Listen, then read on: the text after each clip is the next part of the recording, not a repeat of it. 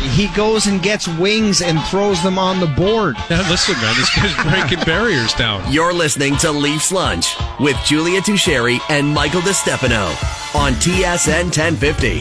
The Leafs live here. You guys talk to the players. I'm sure that you ask them the same questions. I can't do the work for them. Find it to be more of an effort situation or an execution situation? Effort. Yeah. Competitiveness. What did you say to them in the second intermission? They got to make a decision how important it is to them. That's really it. On top. Because what else can Sheldon Keefe really do? He can't do the work for them, like he alluded to in that clip, and that is just the case. So he was salty. Sheldon? He was really, Shelton was really, really salty after that loss the other day. Well, that had to be so annoying for him. Like, God, what else? I don't know. We talked about it with MJ a little bit, but so after that game on Saturday, I was really annoyed by it, and since I've marinated on it, and I got a peaceful Sunday, and I eventually found the reason and thought, sometimes teams lose to bad teams. Good teams lose to bad teams. It's NHL. There's lots of parity, blah, blah, blah. But with Tampa so hot, Tampa, I guess, technically ahead of you right now, AB, by points percentage. Yep. Like, you can't have your foot off the gas. It just doesn't. We've heard about this evolution of maturity. Like, sometimes we think they have it, sometimes we think they don't, and ultimately they're not going to prove it to us either way until April, are they? Because I think at some points during this year we think to ourselves, "Oh, the evolution of maturity, we're seeing it," and then some nights we really just don't. And they're not going to win every game against every bad team. It just doesn't happen. We see Tampa lose to bad teams sometimes. We see Colorado lose to bad teams sometimes. Like, we see it happen, but it is a trend with this Leafs team. You know what it is for me though? It's how they lost that game. Like, and right. Sheldon Keefe, that's why he was so upset. Like, he's flat out said, it wasn't execution, it was effort. There was just no effort. They lost too many battles. And go look at all those goals on Joseph Woll. Like, outside of the the last one there that we talked about already, the Kent Johnson tip one, or even that, like, box him out. Don't allow Johnson to be that close. Have the inside track, I guess, when he's so close to the net, right? Like, don't allow him into the paint like that. So there's another one where it's like they were just outworked, and especially in front of the net. Look at the goal. There's a reason why Pierre Engvall ended up getting sat for the back half of the second period, right? There was loose puck in front of the net, and he didn't clear the puck, and B, didn't clear his man. And even you want to look at the one goal where you could somewhat blame Joseph Woll on, probably would have rathered him cover up the puck, right? The puck was loose in front. He was trying to get it, and it was loose for a little bit too long, and eventually the Blue Jackets kind of banging into the back of the net. I mean, if you're a defenseman there, you need to do one of two things. You either clear the puck or tie up your man's stick so he can't get it and allow your goaltender to find the puck. They didn't help Joseph Woll at all in that game. Like, he allowed 4 goals, but like, that wasn't on him. That was just poor play, and that was effort. There was just a lack of focus and a lack of effort, more so in the second period, mainly. Like, that was one of the worst periods that they played in a very long time, right? So I understand why Sheldon Keefe is upset and why he just looks at this team, and it's like, look, we're going to lose to some teams because they're going to beat us, and if they go out and they perform better or we get goalie, like, it's going to happen. But you're not going to be happy losing in the way that they did Saturday night, where they didn't lose. They just gave away the game. No, exactly. When you're up on a team like Columbus, you just got to be able to not put it in neutral, but you have to be able to just decide, even if it's a night where you're not totally feeling it, and it's a night you don't have your full effort behind you. You got 3 days off, basically, until your next game. Floor it. Let's go. You got 40 more minutes. Keep the pedal to the metal and go. You just sounded so much like O-Dog when you said that sentence aloud. You just sounded so much like Jeff O'Neill that I'm going to fall over right now. Let's bring in James Myrtle of The Athletic right now for some reason, because we're dying for trades around the NHL, James, and nobody really knows how to do them because everybody's up against the cap. But you know how the Leafs could make something work. So just maybe give us a background on where the Leafs are at right now in terms of actual cap space and where maybe they could find a little bit more if they must. Hey, guys. Yeah, I mean, the reason that I wanted to write the piece last week was because it's kind of misleading. If you just go to Cap Friendly or one of the other cap websites, it says basically the Leafs don't have any space, and they're over the cap because they're in LTIR. And I was like, well, I wonder how much they can actually create if they just are really aggressive in trying to create cap space. And one of the key things to keep in mind is that when everyone's healthy, when Austin Matthews is back, when Matt Murray's back, they can demote all of the players that are there on the roster. They can take their roster right down to the minimum of 20 players. And they can actually even go under the 20-player minimum, because if you're making a trade, you're bringing someone in that's going to be replacing those players that are getting you to the 20 players. So, a big piece of how they can free up cap space is just moving out some of the fringe, for lack of a better term, the fringe bodies, like the fringe players that are like their extra skaters. When they came into the year, after they signed Calle Jarnkrok in the offseason, the Leafs were so close to the cap that they were basically going to be down to a league minimum roster, or if they got fully healthy, potentially they'd have to play games with fewer than the 20-player roster. So that's how tight they were coming into the season. Jake Muzzin gets hurt after 4 games, goes on LTIR, creates this extra cap space. And I think that, if the Leafs are really, really aggressive, I think they can free up between $4 and $5 million in space. And with things like salary retention, and you can even do a double retention like they did with Nick Foligno a couple of years ago, I think with those things in play, the Leafs can really be aggressive, and they can add 2 good players if they want. Like, I don't think that the cap is going to be as limiting a factor as it's been made out to be in some other places. Interesting. So you believe they could add 2, like if they wanted to add a top 4 defenseman and a top 6 winger, there's a path for that to happen? Yes. Yeah, 100%. Yeah. And I mean, they're going to have to be really creative, and they might have to play with a league minimum roster, or play a game 1 player short, potentially, even if they get really, really tight. But, the math you can do, when they're in LTIR is, if you do a half retention deal, you have to take on half the player's salary, so that eats up that percentage of the cap space. So, I mean, the illustration that I had in the story I wrote was Patrick Kane, and mostly it wasn't because I think the Leafs are going to get Patrick Kane. I don't think they are. It's just that his contract is so enormous at $10.5 million. It's like, can the Leafs actually fit this in? And if you run the math, you would have to do a double retention, which means you trade. The team the Chicago would have to trade Patrick Kane to another team. They retain a piece of the contract. Chicago retains half the contract, and then the Leafs only have to absorb 25% of Patrick Kane's contract.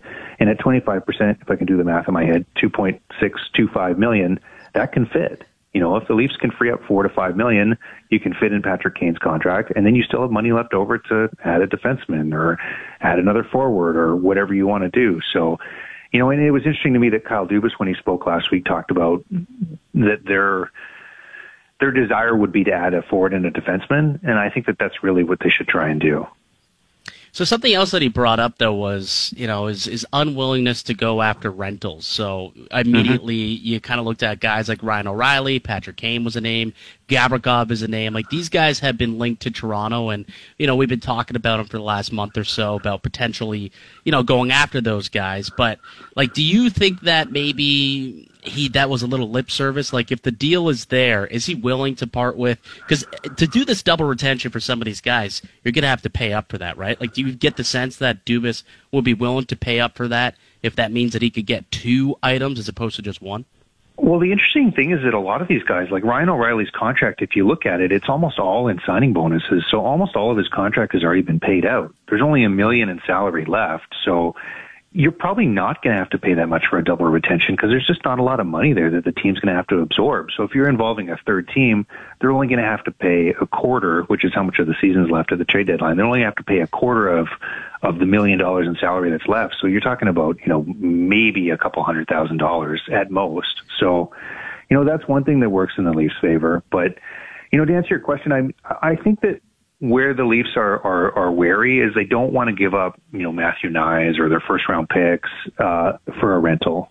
So that's one of the disqualifiers. But the thing that they could do is, if it's a Gavrikov, like I think if you're trading for Gavrikov, you're talking to the agent. The Leafs have a really good relationship with his agent, Dan Milstein. You're talking to the agent, you're talking about what does an extension look like. And then all of a sudden it's not a rental, right? Like if there's an extension there to be had with Ryan O'Reilly or with Gavrikov, you can make the trade, and you will feel more inclined to give up a good prospect or give up a first round pick, because you know that you're going to be able to get the player signed and they're going to be on your roster for some time to come. So I think that that's probably where they're going to have to land if they're trading for a rental. Is they have to feel pretty good about that player staying. So, which one of these potential deals, guys that would constitute as blockbusters, is the most attractive and the most feasible to you from a Leafs perspective? I mean, attractive and feasible are different things. So, I mean, so true. Like getting Timo attractive, Meier but also feasible, maybe is more appropriate. Getting Timo Meier would be amazing. Like, he's the best player that's available at this trade deadline, you know. And there's been some rumors that potentially they could think about making that work, and you know, you could make the money work. It's just he's got a $10 million qualifying offer in the summer, and any kind of extension for him, I mean, minimum you'd be paying $8.5-9 million for Timo Meier. He's one of the best wingers in the league. Like, he's just kind of hidden away in San Jose, but you know, he's big, he's physical, he scores. Like, it would really turn, you know, that we've talked about the core four forwards for so long in Toronto. All of a sudden they would have a core five, and there's something really appealing about that. But with him, you know, he's not even a UFA. He's not even a pure rental. So, you know, I don't know how feasible that is, though. I mean, the real reality is that there are other contending teams like New Jersey that also really want Timo Meier and that are going to be really aggressive in getting the extension done the way the Islanders did with Bo Horvat. So, you know, are the Leafs willing to play in that space? And if they are, I mean, you know, the asking price is going to look like what the Islanders gave up to get Bo Horvat, which is really good prospect, first-round pick, and a roster player. And are the Leafs willing to go there? And are they willing to go there with a player that is going to be really hard to fit into their cap situation beyond this year? In conversation with James Merle of The Athletic, and talk about feasibility. I mean, James, how feasible is it for the Maple Leafs to have success with only having or taking them 46 games to get a power play goal from a defenseman? Yeah, I mean, you know, maybe I'll play devil's advocate a little bit. I mean, the power plays in the NHL in general have kind of moved away from the defenseman being the big shot from the point. So, you know, the Leafs, what they try and do on their power play is get the puck down low and get in close and have their best shooters take those shots from in close. You know, so they want the puck on the stick of Tavares and Nylander and Matthews as much as possible. And I mean, I think they would rather have a big shot threat from the point than not, but they don't have it, so they've constructed their power play in a way that works without it. The thing that's a little bit concerning, though, is, you know, the Leafs have always been such a fantastic power play team. You know, they've been either first or second in most of the last couple of years. Over the last 6 seasons heading into this year, they were second to only Tampa in the power play. This year, a couple of days ago before they played Columbus in those games, they were down to 7th or 8th, and now they're back up to 4th again after, you know, scoring on the power play on the weekend. So I think you'd rather see them up closer to the top teams, up closer to Tampa and Edmonton. I mean, Edmonton's shooting at 31% on the power play right now. Toronto's down at 25%. I think there's room for improvement. But then you look at all the injuries that they've had. Austin Matthews out right now. You know, I think what they really need to make sure is that the power play doesn't have an outage at the end of the season and into the playoffs the way that they've had some other years. Yeah, I just don't know how they avoid that. Because we were talking about it earlier. We were talking about the potential of Jacob Chychrun coming into the fold and maybe being a part of the power play. And then it's not in the Leafs' nature on the power play to go to the point. Somebody texted us and said the Leafs' power play isn't designed for point shots, and I totally understand that. But I think my question is, like, if we know that, isn't it a problem? More and more what I've been seeing this year from the power play is they've been, like, cycling some of the forwards up high around the blue line, and then like Matthews has scored some goals from up top, and which has been a bit different. I don't know. I mean, I think the power play has been okay this year. It just hasn't felt like a weapon that teams just can't handle the way that it has in the past. So, but again, I mean, we're complaining about a team that's got 25% on the power play, and you know, so they've just set such a high bar for themselves. I mean, like, honestly, we should probably be talking about the penalty kill more. The penalty kill is down. I mean, they've been down. They're tied for 15th right now with the Wild. Like, it's been much less effective, and that's more concerning, I think, than where the power play's at right now. Well, I've been talking about how if I'm looking to add something at the deadline, I would like to maybe add something someone who could help on the penalty kill. whether that's a depth forward, like Nick Bonino's a name who I've tossed out. If you do go out and you get a Gavrikov or one of these top 4 defensemen who could help on the penalty kill, like I think that's almost something too. Like special teams, you look at it, those are often a big difference maker when it comes to the playoffs, and it has been for Toronto. Special teams haven't been great once you get to the postseason. I'm almost thinking like 5-on-5 numbers, like you're pretty good there. Special teams has to be consideration too when you're looking to build out your roster for a long playoff run. You know what's interesting? Like you look at the difference between, like the Lightning have set the standard really in the Eastern Conference for the last 5 or 6 years, and if you look at their play over that time, the biggest difference, other than I guess goaltending with Vasilevsky, but the other biggest difference with the Lightning is their special teams have just been better than the Leafs, and especially in the playoffs. And you already know you're going to be playing the Lightning in the first round, right? Like you know that your penalty kill is going to get matched up against just such a dominant power play force that, and one that took advantage of the Leafs when it's certainly the games that were in Tampa in that series last year, they were so good. So that's what they need to start thinking about. And it's why I think that while there's been a lot of debate over, the Leafs need to add a forward, they need to add a second line left winger, they need to add more offense because they've been shut down. You also got to worry about the other side of things. And, maybe he's not the sexiest name that's available at the deadline, but I think that the rumors about Jake McCabe from Chicago make a lot of sense. He could play on the left side. He can play on the penalty kill. There's been talk about potentially Chicago being able to retain some of that contract. It's got 2 more years after it, and he's only making $4 million. So if you're getting Jake McCabe at $2.5 or $3 million for 2 more years beyond this year, you're in a situation where, Justin Hall doesn't have a contract. It's going to be UFA. You're going to need another defenseman. Jake Muzzin's likely not going to play again. His career's probably going to be over. You're going to need another defenseman in the offseason. Why not just add that piece you need in the offseason right now? And if you can get it with the retention, even better. Yeah, it's a good point.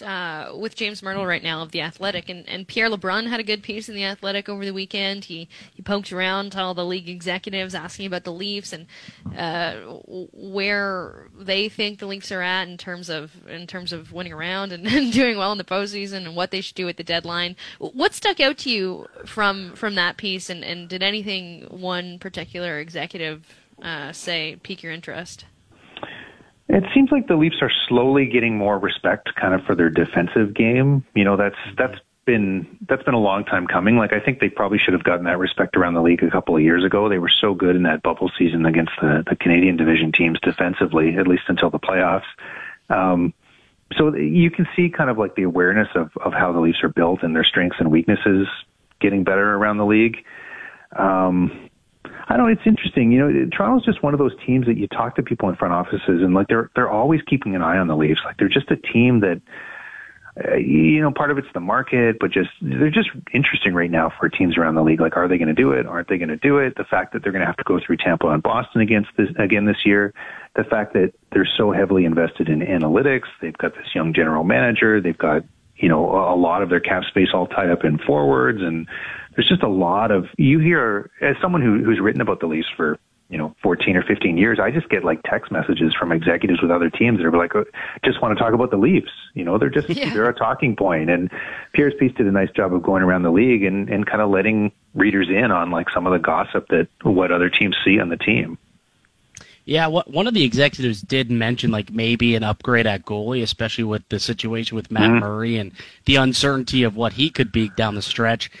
But we did hear last week, Kyle Dubas came out and said that he was going to look to add to forward and D, the exception probably not looking to add a goaltender. But would that be a mistake to at least not maybe check in on the goalie market and see if they could find a cheap upgrade somewhere?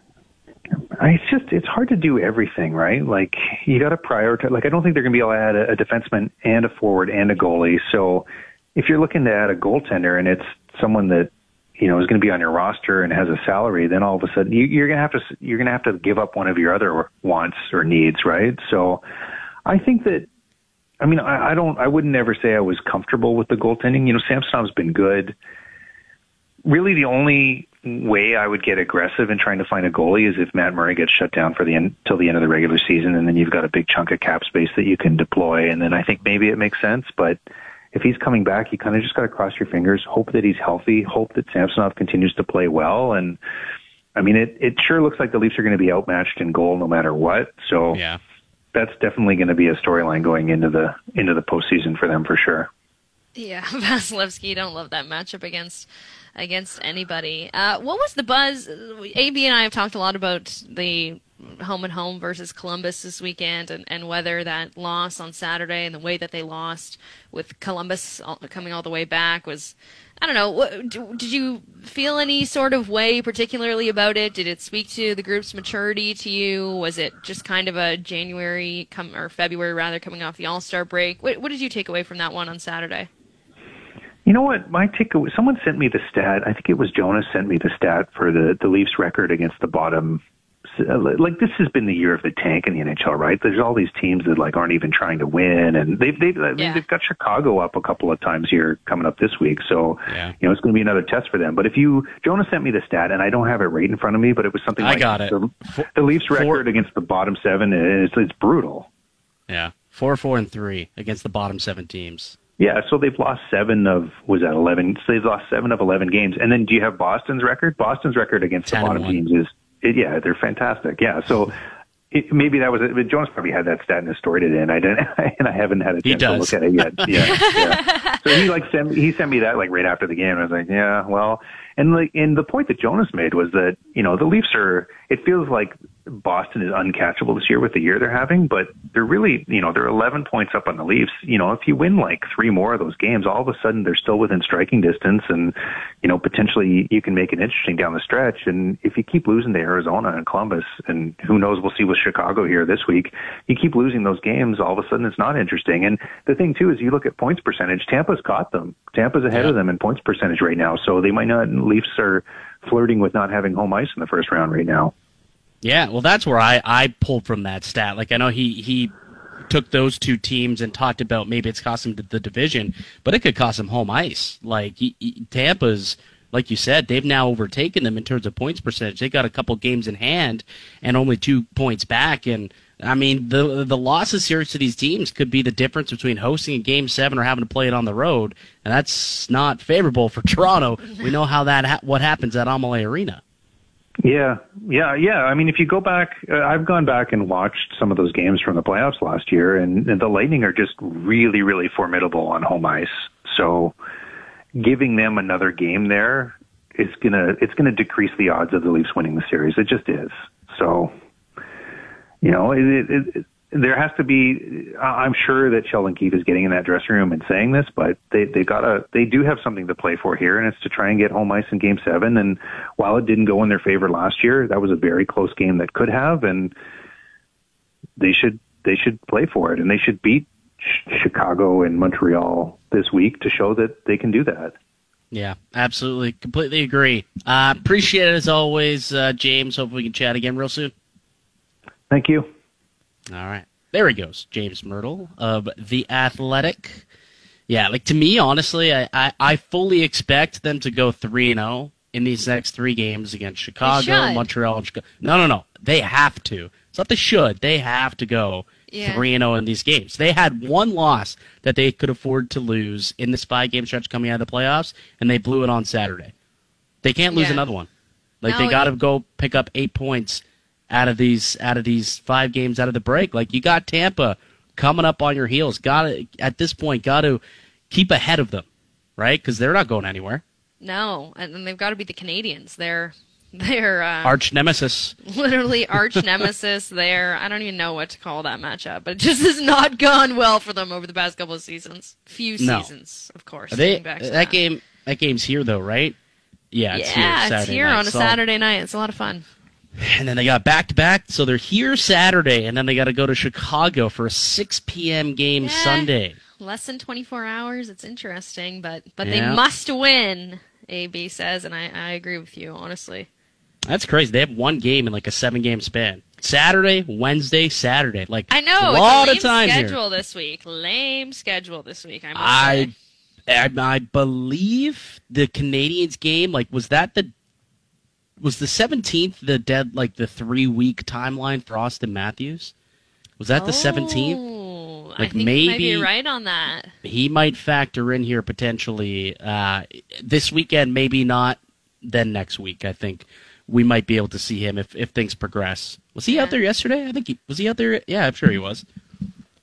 I don't know. I didn't get a chance didn't to see, honestly. But I didn't I'm see either sure if he was up there, He was but practicing beforehand. yeah, I'm sure he was out there. They seem to have a lot of fun out there, by the way. Looked like a good time, a little outdoor fun for the boys. All right, congratulations to Travis Foster at Travis_Frosty on Instagram. You've scored a pair of tickets to the Leafs vs. Blackhawks this Wednesday at Scotiabank Arena. Follow at TSN 1050 on Instagram for your chance to win free Leafs tickets all season long. On the other side, JT, we're going to see what was in the group chat. Oh, boy. Group chats were buzzing this weekend. There was so much happening, AB. So much going on. So we'll get into that on the other side. I'm Mike DeStefano with Julia Teixeira. You listen to Leafs Lunch here on TSN 1050. Matthews has done it again! Now, back to Leafs Lunch on TSN 1050. The Leafs live here. Whoa, whoa, whoa, check this out. Hey, did you guys see the game last night? When it goes down. Are you texting? Oh, yeah. It goes down in the group chat. We have these big group texts. It's very late and my friend is a little unstable. We're talking action and overreaction. We sent 97 unanswered texts in a 5-minute span. Leafs Lunch presents. My phone vibrated itself off the desk. What's in the group chat? This group is hotter than hot. Well, what isn't in the group chat? I don't know. Let's pull back the layers here, AB. We have been fired up for this segment because I feel like there's so much going on in the world, in the city of Toronto, in just the world, just everywhere, in sports, like a lot happening. So let's go through all of this, and we'll start unpacking here. Michael Bunting's antics are getting old quick. This is a take in the group chat. What do you make of it? Yeah, I'm gonna give it a thumbs up. I'm gonna give it a thumbs up. I think Michael Bunting, he's starting to build a reputation you don't want as a bit of a diver, as a bit of an embellisher, and that's not helping him out. Like, clearly we've seen over the course of the last couple of months here, calls that look like should be made and maybe were made at one point no longer are getting. He's not getting that call anymore. And we saw this happen against Columbus. We saw this happen last week against the Boston Bruins. And it's because he keeps challenging the officials and challenging, their game or their job, like what they're doing out there by just berating them time after time after time. He's a guy who's just he's taken a lot of penalties. He's up to 28 penalties so far this season, which is 29, which is now tied for the NHL lead. And he's taken 2 in each game in 3 of the last 5. Like, the guy's just basically making himself a little home in the penalty box, and that's for a team that's penalty kill has been struggling, as we were mentioning with James Myrtle. Not good. No, it's not great. I'd probably respond to this one. I don't think I'd like it or I'd heart it or anything to that effect. Oh, you know what I might do? I don't know if I'd emphasize it. It would warrant a response, because I think there's a point to be made too in Michael Bunting's defense. It is getting to be a little bit much with the selling of the calls and that sort of thing. But there's also maybe a point to be made about the fact, and I know William Nylander took a retaliation penalty this weekend, so we'll put some respect on his name for the moment, I guess. But Michael Bunting's kind of the only one out there who's playing that role for the Leafs, right? Like, nobody's stepping up behind him at all. So it does make it difficult, but now But you got to toe the line. Like, that's the problem. He's exactly. got to know where the line is, and he's crossing it, right? Well, he's already crossed it to the point where he can no longer really be super effective at that position because he's not getting. He doesn't play the position of agitator, but you know what I mean? Like, it's going to be hard to be effective because he's not going to get the benefit of the doubt from the refs now the way that he was last season. So it's going to require some work. It's probably going to require, I don't know, a little bit of greasing with the refs. Like, he's going to have to be friendly because that's a tough relationship to mend. Well, once you have a reputation around the league, it's very, very difficult to get that back on the rails. Well, Mark Masters actually pointed this out to me when we were watching the game on Saturday, that it was the same official in the game against Columbus than it was in the game against Boston, where he lost it on him after the no call on the Brandon Carlo and the no call on the Brad Marchand. and he lost it, like just threw a little hissy fit. And the very next game that he has that same official, things didn't go his way. He didn't get some penalties called on him, and he had a little bit of a ticky-tacky call on himself. So it's that reputation he's making. Like the guys in the stripes are not people who you want to have on. Like, you don't want to be on their bad side, because this is what happens. So I think the antics are getting old. I think he's going to have to kind of shut the yap for a little bit. Like, it's okay to beak and stuff during play, but I don't know, not to the officials. You can't get there and start squawking at officials. It's not going to go your way. Yeah, we just got a text. Bunting is turning into Condrey. Goddamn, I hope so, AB. That would be a special treat if he turned into the way that Condrey is now. But I know what they mean in terms of what started to happen with Condrey towards the end of his time in Toronto. Okay, a weird one this morning. Of all the strange things to point out on this Monday morning when there's so many things to talk about. Sheldon Keefe should be fired has found its way to a headline in a major Toronto publication. It's in the Star today. Maple Leafs should fire coach Sheldon Keefe. It's time for the Leafs to fire coach Sheldon Keefe and bring in Bruce Boudreau. So maybe the take is like whoever thinks Keefe should be fired today should see a doctor or something like that. I don't know. So, I don't know what the vibe was thing. on this one. Full transparency. I haven't read the piece yet. I will go and look at it. I read it this morning. Made aware of it. Okay, yeah. So what was the reasoning for this then? It was mostly the Brian Hayes. You need a major jolt with this team, and while they could do that at the deadline with a player, it's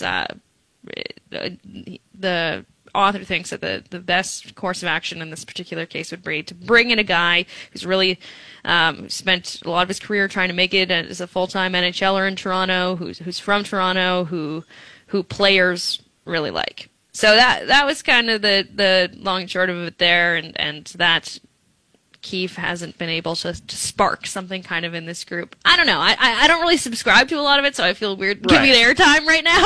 I feel weird but I'm just oxidizing it.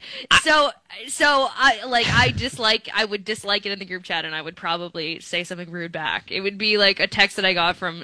I feel like it would be like a message that wouldn't even be in a group chat. Like, I feel like it would be a message that someone random sends me on Instagram, and it would go to my folder, like my request folder, and I would eventually delete it a month later when I see it. Like, that's what I think of that take. Yeah, that you don't even open that. Like, honestly, I don't even have a group chat with someone that I think would say that on a Monday morning coming off a split weekend.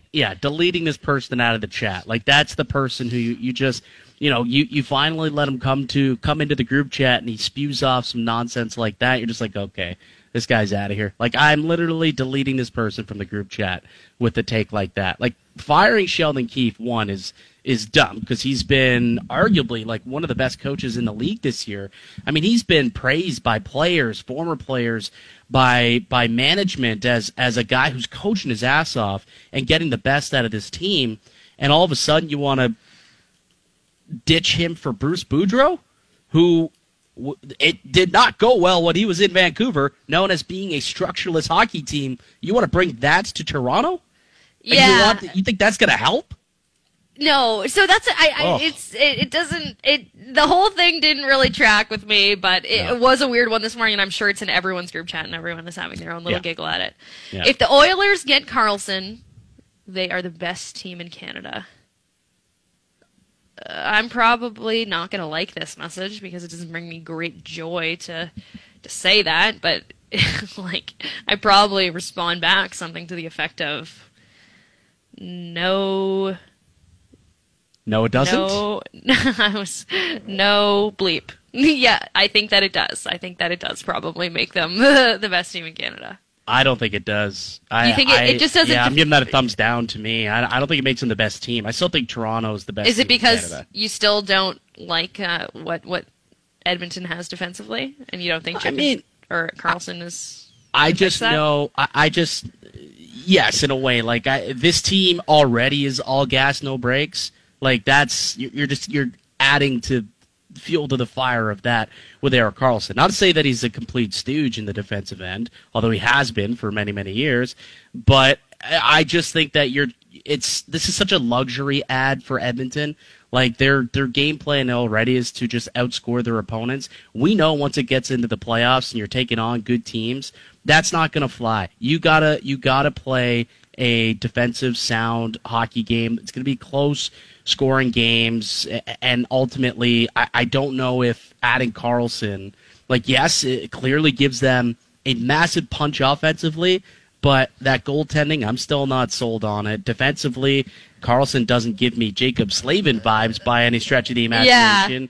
So, I mean, yeah, sure, maybe he'll score a goal or two more, but ultimately it's going to come down to goaltending and defense, and I think that Toronto is structured much better in that regard, and they've got those core four up top that are operating at a really high pace. Yeah, I think I'm thinking of this more from like how do the Edmonton Oilers win games? And the Edmonton Oilers aren't going to out-D you. They're not going to have Jack Campbell or Stewie Skinner steal many games. Like, they win games when Draisaitl and Connor go crazy and score and have one ankle and drag you to as deep in the playoffs as they possibly can. So I think I'm picturing more just like, yeah, they're going to need a bajillion goals to win if they're going to win, because that's how they win. So Karlsson would kind of add to that. Until they ran into a juggernaut like the Colorado Avalanche, right? And they learned how to shut those guys down, and they ended up losing. Kind of, like, just barely. Yeah, it was. I think you're right. You're right. It's just more of the way that. Next one.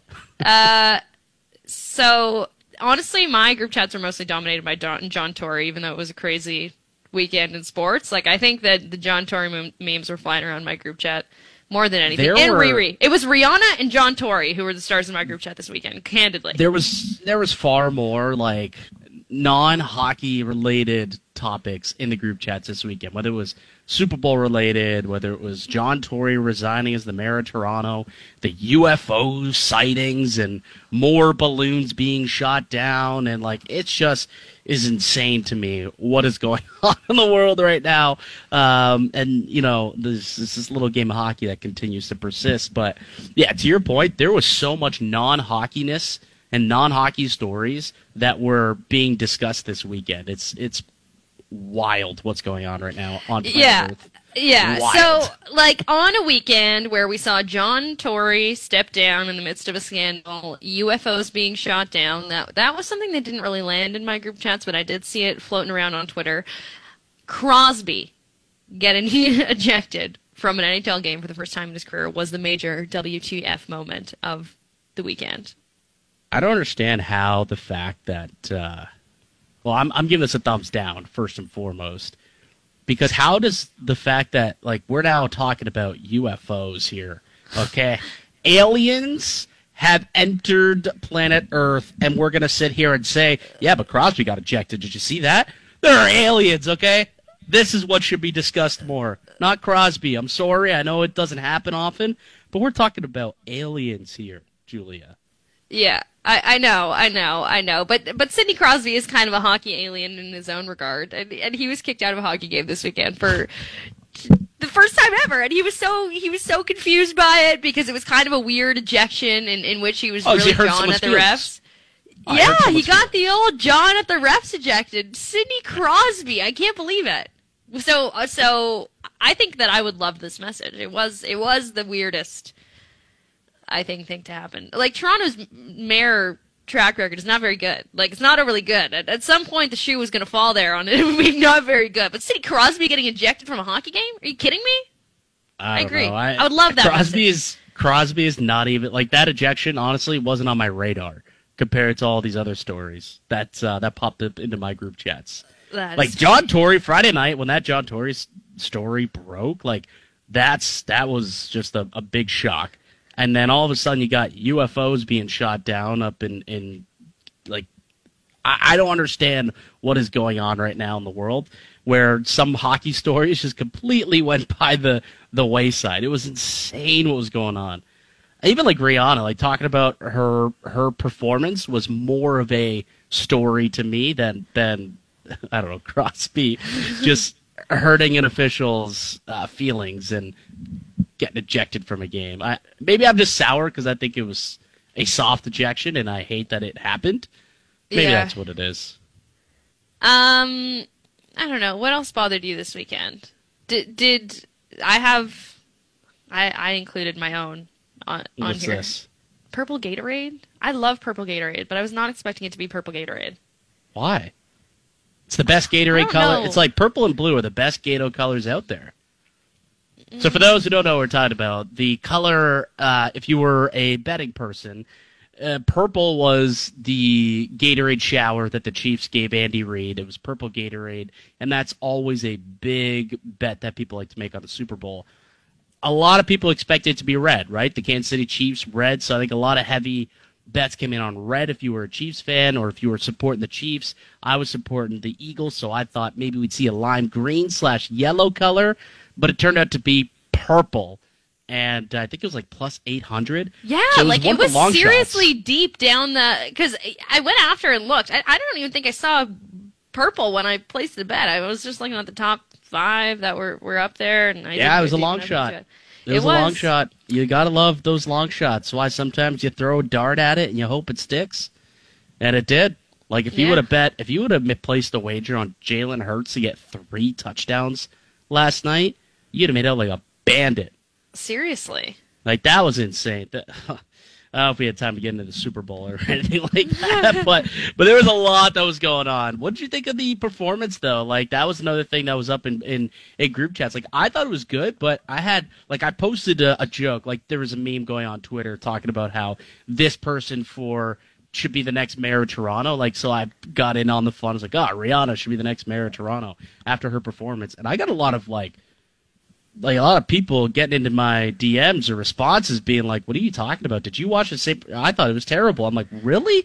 I thought it was great. I feel like that happens every year, though. Like last year, I thought that the Super Bowl performance last year was crazy good, too. Like with Eminem, and people hated that one. I'm like, okay, not everyone is going to be happy, apparently. So we just can't, we can't have nice things, I guess. Some people are going to be mad. I thought Rihanna was great. I thought it was really cool how they used the entirety of the field, as opposed to, because I always find it kind of weird when they have the stage set up and then they've got that whole kind of like pit in front of the stage and they've got kind of a separate thing going on, and the people in the actual stadium probably don't really know what's going on with the performance aside from the video boards. Like, I thought it was cool that she used the whole stage and was facing one way and then facing the other. Like, she was kind of engaging the whole stadium. She was owning the whole stadium. And then I kept expecting her to bring somebody out, and I was like, I don't know. She's got her little, like, and then it got so deep into it, I was like, no, it's so much more powerful. She pulled out her little Fenty blotting powder and she gave herself a little touch up. She's got her little baby bump. Like, it was great, I thought. When Run This Town came on, like I said, I was at a FanDuel party, so we all had money on, like, first song and what was going on. We're trying to guess who's the celebrity who's going to come out with her, and I was like, Run This Town's going to come, and Jay-Z's going to come out on. Jay-Z was literally there. He was like, yeah, right? That's what I'm saying. Like, it made no sense. So then Run This Town comes on. I'm like, okay, this is it. And then it got to the part where he's supposed to jump in. And it didn't happen. I was like, no. And then it transitioned into Umbrella. I'm like, okay, here's another opportunity for Jay-Z to come in. And then it didn't happen again. I was like, no. So I do wish she did bring somebody out. Like, although she did it herself and she rocked it and she was fantastic. Does her fetus count as a guest performance? Oh, that was a special guest that I don't think a lot of people expected. I saw a great, hilarious video last night of like a little baby dancing in the womb, and it was like Rihanna's baby tonight. Like, was this public knowledge? No, it definitely was not. And I think the party that I was at, I just want to like shout out the people that I was with, because we all were like really taking in Rihanna's performance and enjoying it, and like everyone's like, so is she, like, nobody wants to comment on a woman's body. It's 2023. If she wanted to enjoy I hadn't seen Rihanna in a while. Like, she hasn't performed in public for a while. I'm like, I'm not going to make any assumptions about this lady's body. She's like touching her belly a little bit though, but I don't know. I'm not really going to comment on it. So none of us said anything to one another aloud. And then immediately after I was like, oh my God, guys, she is pregnant. And everyone was like, oh my God, we were all thinking it, but none of us wanted to say it aloud at this party and be the person to ask, is she pregnant? Well, she's rocking it up there, but pretty incredible for her, and that'll be a great story to tell one day. Like, one day that little kid could say, I was on stage at the Super Bowl, kind of, in a weird way. I performed. That's right. I performed at the Super Bowl in my mommy's belly. That would be a great little story. Seriously. Great little story. All right, JT, we got to go. One more lap around the track. I'm Mike DiStefano with Julia Teixeira. Listen to Leafs Lunch here on TSN 1050.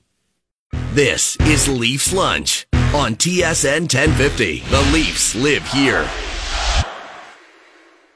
Don't be shy, shy, shy. La la la la la la la la la la la la.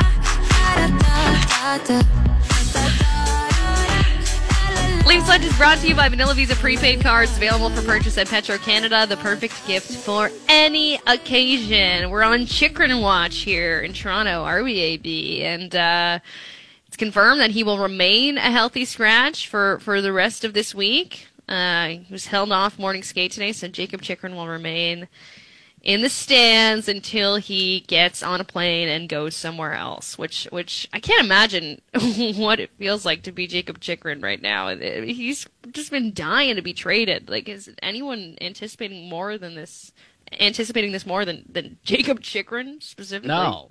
He asked for a trade like a year ago. Like he wants out.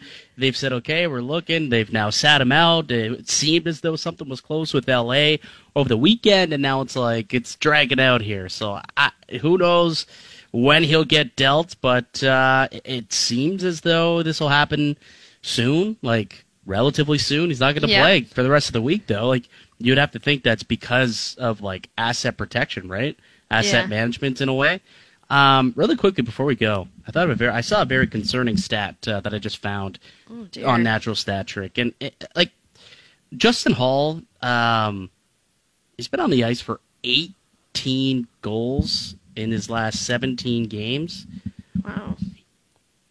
They could use an upgrade, honestly, at defense. Like, there's just that's all I'm saying. Whether it's Chychrun, whether it's Luke Schenn. Like, they could use an upgrade on defense. I've come to that conclusion now. Okay, AB smoking, people. So, Kyle, get your phone out. The upgrade on defense must come. And also, people of Toronto, ensure that you are voting for Al's brother for mayor when the polls eventually do come out. Because I've had a couple people tweet at me that Al's brother should run for mayor, and I agree. So we'll start on that campaign tomorrow at noon. I don't know how I would enjoy a career in politics, but we'll see. Maybe we can chat about it tomorrow. Address the nation, address the city on a daily. It'll be great.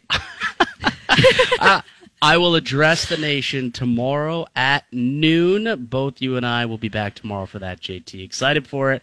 P.S. Happy birthday to Matt Sundin, 52 years old. To our guy, Matt Sundin. If you missed any of today's show, you can find it on tsn1050.ca, the iHeartRadio app, or wherever you get your podcast. Gameplay with Matt Cause coming up next.